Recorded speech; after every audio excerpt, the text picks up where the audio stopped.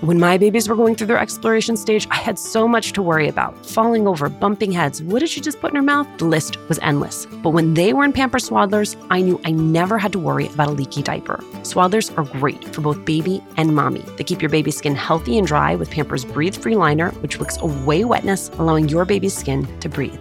Swaddlers have always given me peace of mind, knowing that diaper rash and leaky diapers were not in our future. There's also the blowout barrier at the back waist to help prevent up to 100% of leaks, even blowouts. Pampers Swaddlers are dermatologist approved by the Skin Health Alliance, hypoallergenic and free of parabens and latex. Your baby deserves that. And they're available in a wide range of sizes from newborn to size 8. And now feature designs with the newest animal characters, Shiloh the elephant and Freddie the duck. Having a diaper you can depend on is important, and it's why I have always loved Pampers, the #1 pediatrician recommended brand. Download the Pampers Club app today to start earning rewards with every diapers and wipes purchase. Not to mention, get great parenting content with Pampers Club. A little update on our March 27th live recording of Latina to Latina. You did it. You sold out our early bird tickets. Thank you, thank you, thank you. There is still time to grab your regular tickets while they last. Again, the details. We are partnering with our friends at Boderistas to bring you a conversation with New York Times bestselling author Xochitl Gonzalez. It is happening at the William Vale in Brooklyn on March 27th. You can find the link to purchase tickets on our Instagram page at Latina to Latina or online at Alicia Menendez XO. I cannot wait to see you.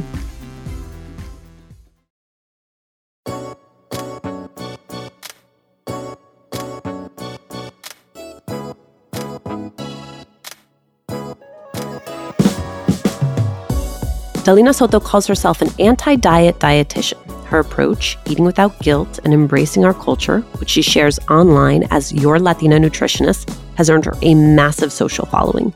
Here's the thing that I love about Dalina. Rather than just talk about diet and wellness culture, she's actually built a framework for reckoning with it. So in this episode, I'm going to have her walk us through her Chula method, her guide to food freedom.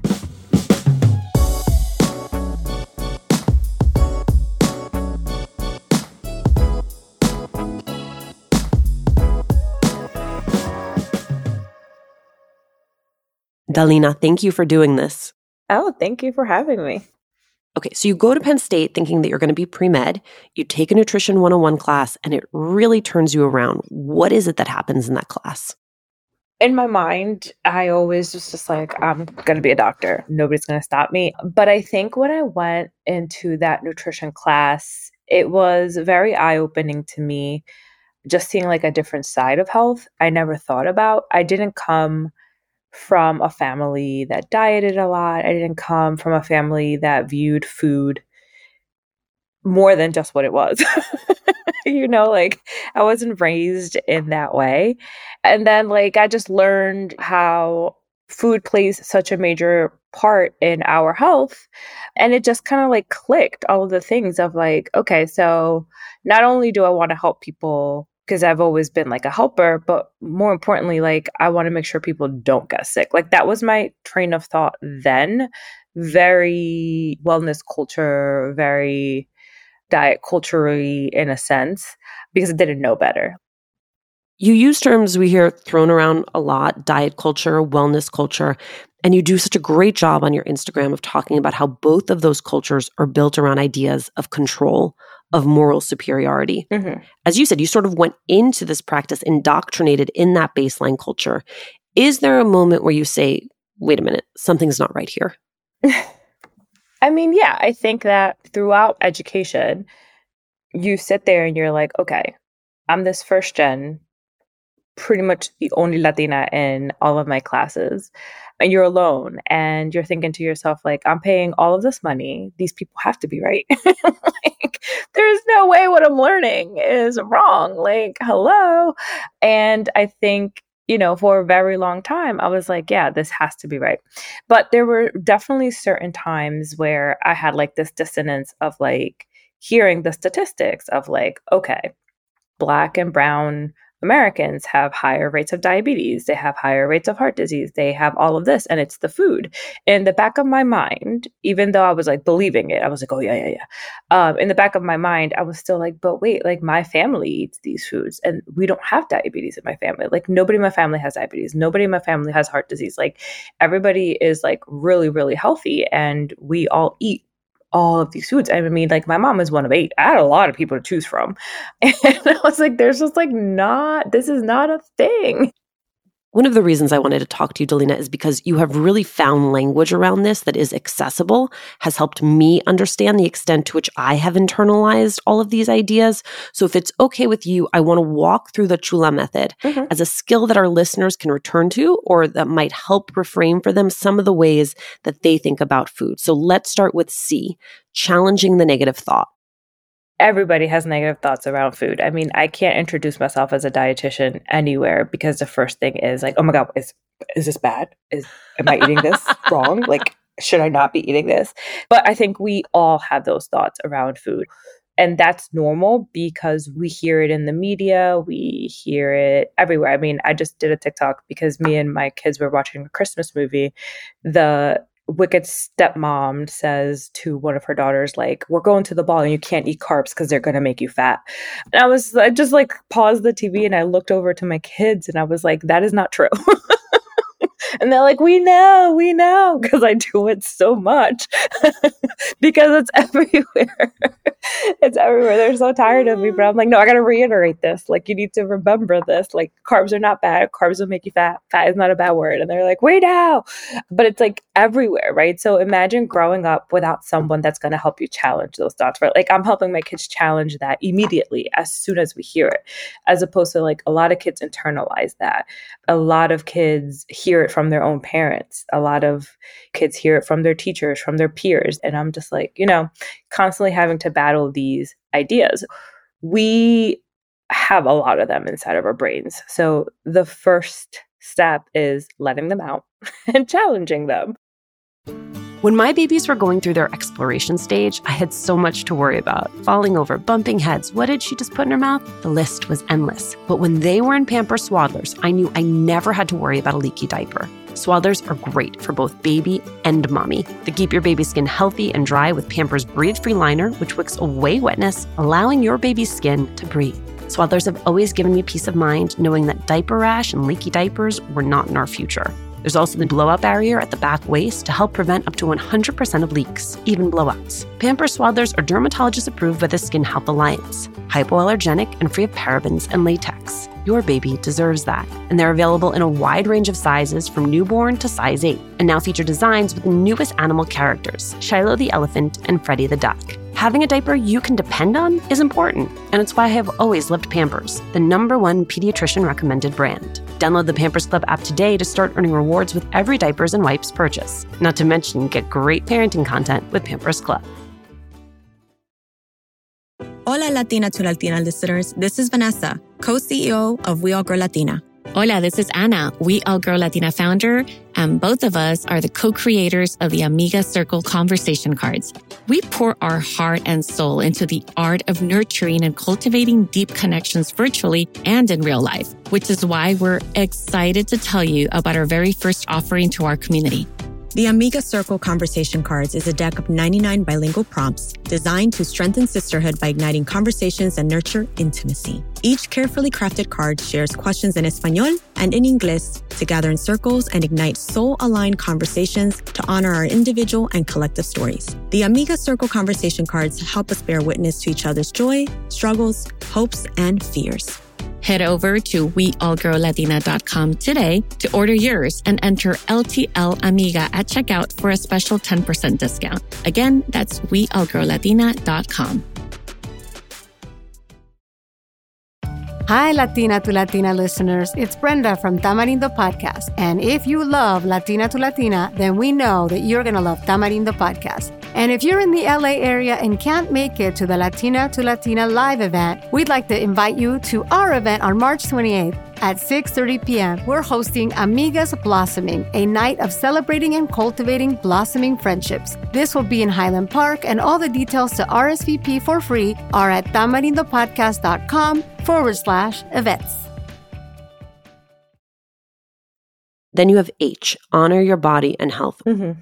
What you have really helped me disentangle here is that we often use weight as the default measurement of a person's health, when really there are a ton of other measurements that tell you how healthy a person is or isn't. Yes. And I think health is also something that people use as a morality measure as well. On Threads, currently, as we speak, there is this viral post of this person I have never seen before saying that health is an option and saying that you could work on it and you could do all of these things. And it's like, actually, no, you can wake up tomorrow and be disabled and not have health anymore, right? Like you could wake up tomorrow and be diagnosed with something. When you think about the definition of health, it's like the absence of disease. And nobody is really absent of disease. We all have something, right? That as humans, as cells die, as we grow, as genetics, socio-economic status, environmental things. I mean, I'm blind. Okay, I have to wear contacts. Technically, I'm not healthy. In the sense of the definition of healthy, technically, I wouldn't be considered healthy because I can't see without my glasses. I have genetic high cholesterol. That doesn't make me a bad dietitian. That doesn't make me a bad person. It just means I have to work a little harder to get my LDLs down. And if I'm going to be quite frank, the research has only been done on white men. Like a lot of the research that we have on LDL, most of it comes from one study that was done in like the 1940s or 50s. I can't remember the exact date. And that is what we have based all of our recommendations on. And I am not a white man. So how do I know that that recommendation is actually right? I don't. But do I think that we have to keep those ranges and we have to normalize understanding those numbers and normalize adding nutrition and making sure that we're not getting to a point where that number is really high and scary and I'm like, ooh, we got to reel it in? Yes. Also normalizing averages and normalizing stability. So like if your blood work is the same year after year after year, I'm like, cool, those numbers aren't moving. That's a good thing. It's telling me that what you're doing is great. Now, if I see fluctuations where they're constantly going up and then you drop them because you go on a crazy diet, but then they come back up when you're off that crazy diet, like that's not healthy, right? Like we like to have stability. So when we're talking about honoring your health, we're talking about like you as an individual taking all of the factors into consideration and saying, this is what your baseline is, what does health mean to you, and how are we going to achieve that without getting crazy. You talk about you understanding your body cues, understanding your needs, which brings me to one of your saltiest takes, which is like, maybe you're not addicted to sugar. Maybe you're just not eating enough. Yes. I have a personal anecdote for that one. So my kids brought home the stomach bug this week. And so your girl couldn't eat for a few days. I mean, like I was nauseous. Okay. So I got over the bug, but I was still looking at food. If I looked at meat, I was like, ugh. For a minute, I was like, am I pregnant? But I wasn't. But I say this to say that like I barely ate. Okay. Because I was trying, right? Obviously, I was like, you got to eat something, but it wasn't full Dalina nourishment. And yesterday, I finally felt better and I ate cookies. Okay, we went to the supermarket and we got black and white cookies and they were so delicious. And you know what my body was doing? It was getting back all the carbohydrates I didn't have for the last 5 days that I was sick. Was I binging? No, I didn't have, the whole thing of cookies at once. Throughout the day, I had 8 cookies. Am I worried about it? No. But I did think to myself, holy shit, like you literally have barely ate since last Wednesday because you've been queasy and puking. And it is completely normal that your body is now like, I need quick energy. I need carbohydrates. And those cookies were freaking good. And I'm not mad at myself. And that's literally normal. Well, and it dovetails nicely with the next one, A, acknowledge your emotions, because there are times where we are happy and we have cookies. There are times where we are sad and we have cookies. And what you are challenging us to do is have an awareness around it, right? It's okay to be in celebration mode. It's okay to choose to have a cookie because you are celebrating. What you want us to do is to watch when we are disconnecting the emotion from the food. Yes. And that is something that we need to remember. I know we skipped L, so we're going to go to A really quick. Dalina, I have never been the best speller. It's okay. It's okay. We'll go back to L. But I think that a lot of people numb with food. I think we all know that. We have never been taught to actually use food as a coping mechanism. We have been taught to numb with food. Like, again, you watch movies, or like somebody brought up once, like Olivia Pope, and like whenever she had a bad day, she would have like that huge glass and she would pour the whole entire bottle of wine and she would just like drink it. Don't forget the popcorn. And the popcorn on the couch. She never dealt with the emotions. She just drank them away. And as a society, we either drink it away, eat it away, or use drugs to numb, right? Like those are the three things that we go to instead of actually sitting with our emotions, working through them. That's why therapy is so important. And so for a lot of people, food becomes this mechanism. Again, there's nothing wrong. We celebrate with food. We love with food. Food is a normal, natural part of life and coping. But if you're going to come home and you had a bad day and you're going to eat a whole tub of ice cream because one, you deserve it, and two, you're stressed, and then you're going to feel like crap afterwards, what are you learning? Nothing. You're not. So like, why not just grab the ice cream, have a bowl, think about what's happening. Why are you feeling this way? Do whatever it is that you need to do. Journal it, talk it out, whatever it is. But like, you shouldn't eat the whole thing because one, you're probably going to poop your pants later. That is a lot of ice cream. Okay. And two, you're just going to feel more guilty and crappy afterwards. Instead of utilizing the ice cream to actually help work through the emotions, you're just numbing it, right? So that's why I'm like, you have to understand and learn. And that's really hard for a lot of people. A lot of people aren't there yet. And I'm not a therapist. And that's where you go to your therapist and you learn and you figure that out. But we have to learn to sit with our emotions. And it doesn't happen overnight. You know, it takes time. It's not something that you just are going to read my 5 sentences and be like, okay, I got it. Thanks. Bye. Hola, Latina to Latina listeners. This is Vanessa, co-CEO of We All Girl Latina. Hola, this is Ana, We All Girl Latina founder, and both of us are the co-creators of the Amiga Circle conversation cards. We pour our heart and soul into the art of nurturing and cultivating deep connections virtually and in real life, which is why we're excited to tell you about our very first offering to our community. The Amiga Circle Conversation Cards is a deck of 99 bilingual prompts designed to strengthen sisterhood by igniting conversations and nurture intimacy. Each carefully crafted card shares questions in Espanol and in Inglés to gather in circles and ignite soul-aligned conversations to honor our individual and collective stories. The Amiga Circle Conversation Cards help us bear witness to each other's joy, struggles, hopes, and fears. Head over to weallgirllatina.com today to order yours and enter LTL Amiga at checkout for a special 10% discount. Again, that's weallgirllatina.com. Hi, Latina to Latina listeners. It's Brenda from Tamarindo Podcast. And if you love Latina to Latina, then we know that you're going to love Tamarindo Podcast. And if you're in the LA area and can't make it to the Latina to Latina live event, we'd like to invite you to our event on March 28th at 6:30 p.m. We're hosting Amigas Blossoming, a night of celebrating and cultivating blossoming friendships. This will be in Highland Park, and all the details to RSVP for free are at tamarindopodcast.com/events. Okay, let's go back to L. Listen to your hunger, because this is something I was not able to do until recently. Listening to your hunger cues, listening to your fullness cues. A lot of us just lose that in childhood. Yeah, we unlearn them super quick. Like my kids, again, going back to the black and white cookies, last night for dinner, they're like, we're done because we're saving space for the cookies. And I'm like, okay, just let it go. I have to honor the fact that they know, like, hey, I finished eating this food because I had to leave space for them cookies that you just bought us. And I can't take that away from them because that's something that we should be able to do naturally and normally, right? Like we had dinner and they should be able to enjoy those cookies and they don't want to be overfull. So it's important to be able to honor that for them.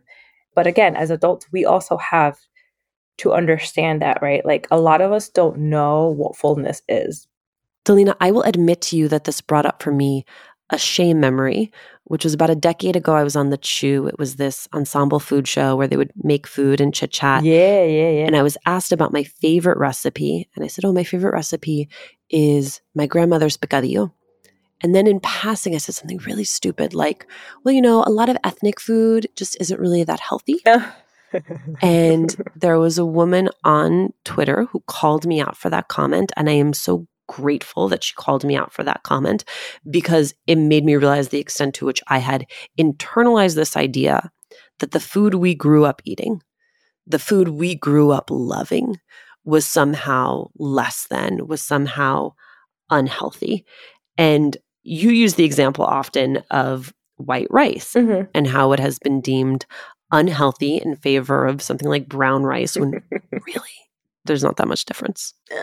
It's not. And you probably cannot name one dish that's actually culturally made with brown rice. I have this discourse a lot. All my viral posts that have gone like mega viral about white rice, and I ask this question, not one person can give me a dish that is actually made with brown rice. Now, I did do a post because I was like, I got to deep dive into this because somebody's going to call me out one day. And I did research the history of it. All rice starts off as brown. It's a grain. So all grains have a bran, and then they have the germ and the endosperm. And the germ is what's the white rice. In order for you to get that white rice, you have to take that bran off, that brown shell. Hundreds of years ago, that's when people were eating brown rice, because they didn't have the ability to polish it, take that off. Only the wealthy was eating white rice. And then you flip-flop that into the 1900s, where then the health halos started coming out. And the US was all about whole grains, and whole grains have more fiber, and whole grains are better for you. And then brown rice switched over to the now once the whole world was eating white rice because they refined it and it became a staple. I mean, the majority of the world eats white rice.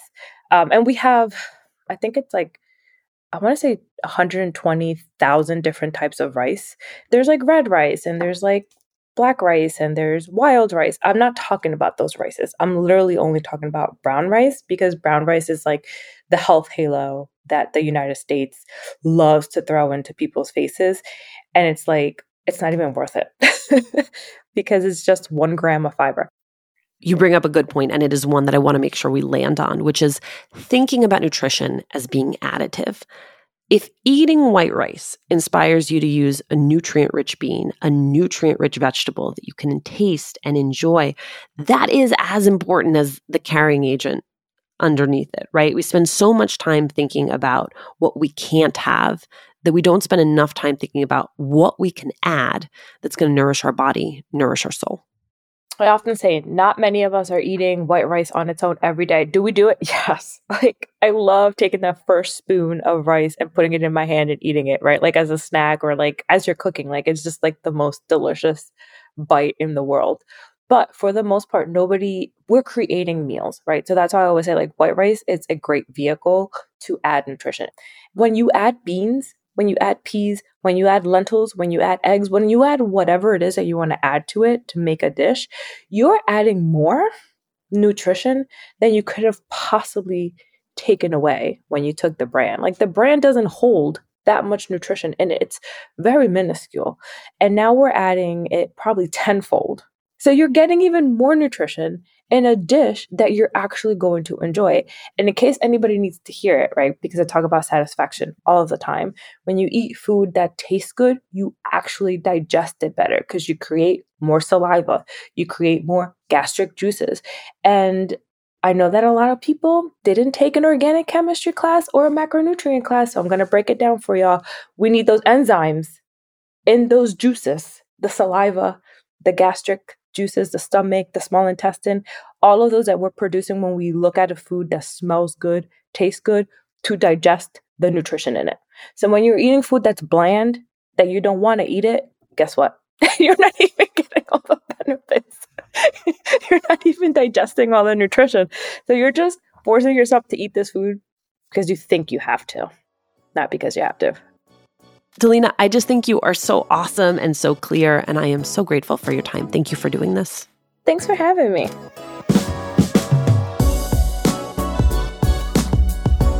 Thanks for listening. Latina to Latina is executive produced and owned by Juleka Lantigua and me, Alicia Menendez. Paulina Velasco is our producer. Coach Tashiro is our lead producer. Trent Lightburn mixed this episode. We love hearing from you. Email us at hola@latinatolatina.com. Slide into our DMs on Instagram or tweet us at Latina to Latina. Check out our merchandise at latinatolatina.com/shop. And remember to subscribe or follow us on Radio Public, Apple Podcasts, Google Podcasts, Good Pods, wherever you're listening right now. Every time you share the podcast, every time you leave a review, you help us to grow as a community.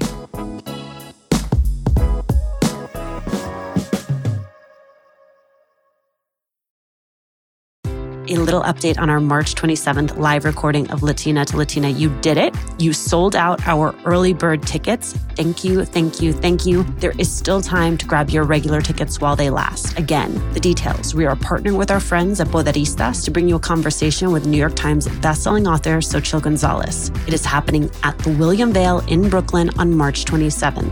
You can find the link to purchase tickets on our Instagram page at Latina to Latina or on mine at Alicia Menendez XO. I cannot wait to see you.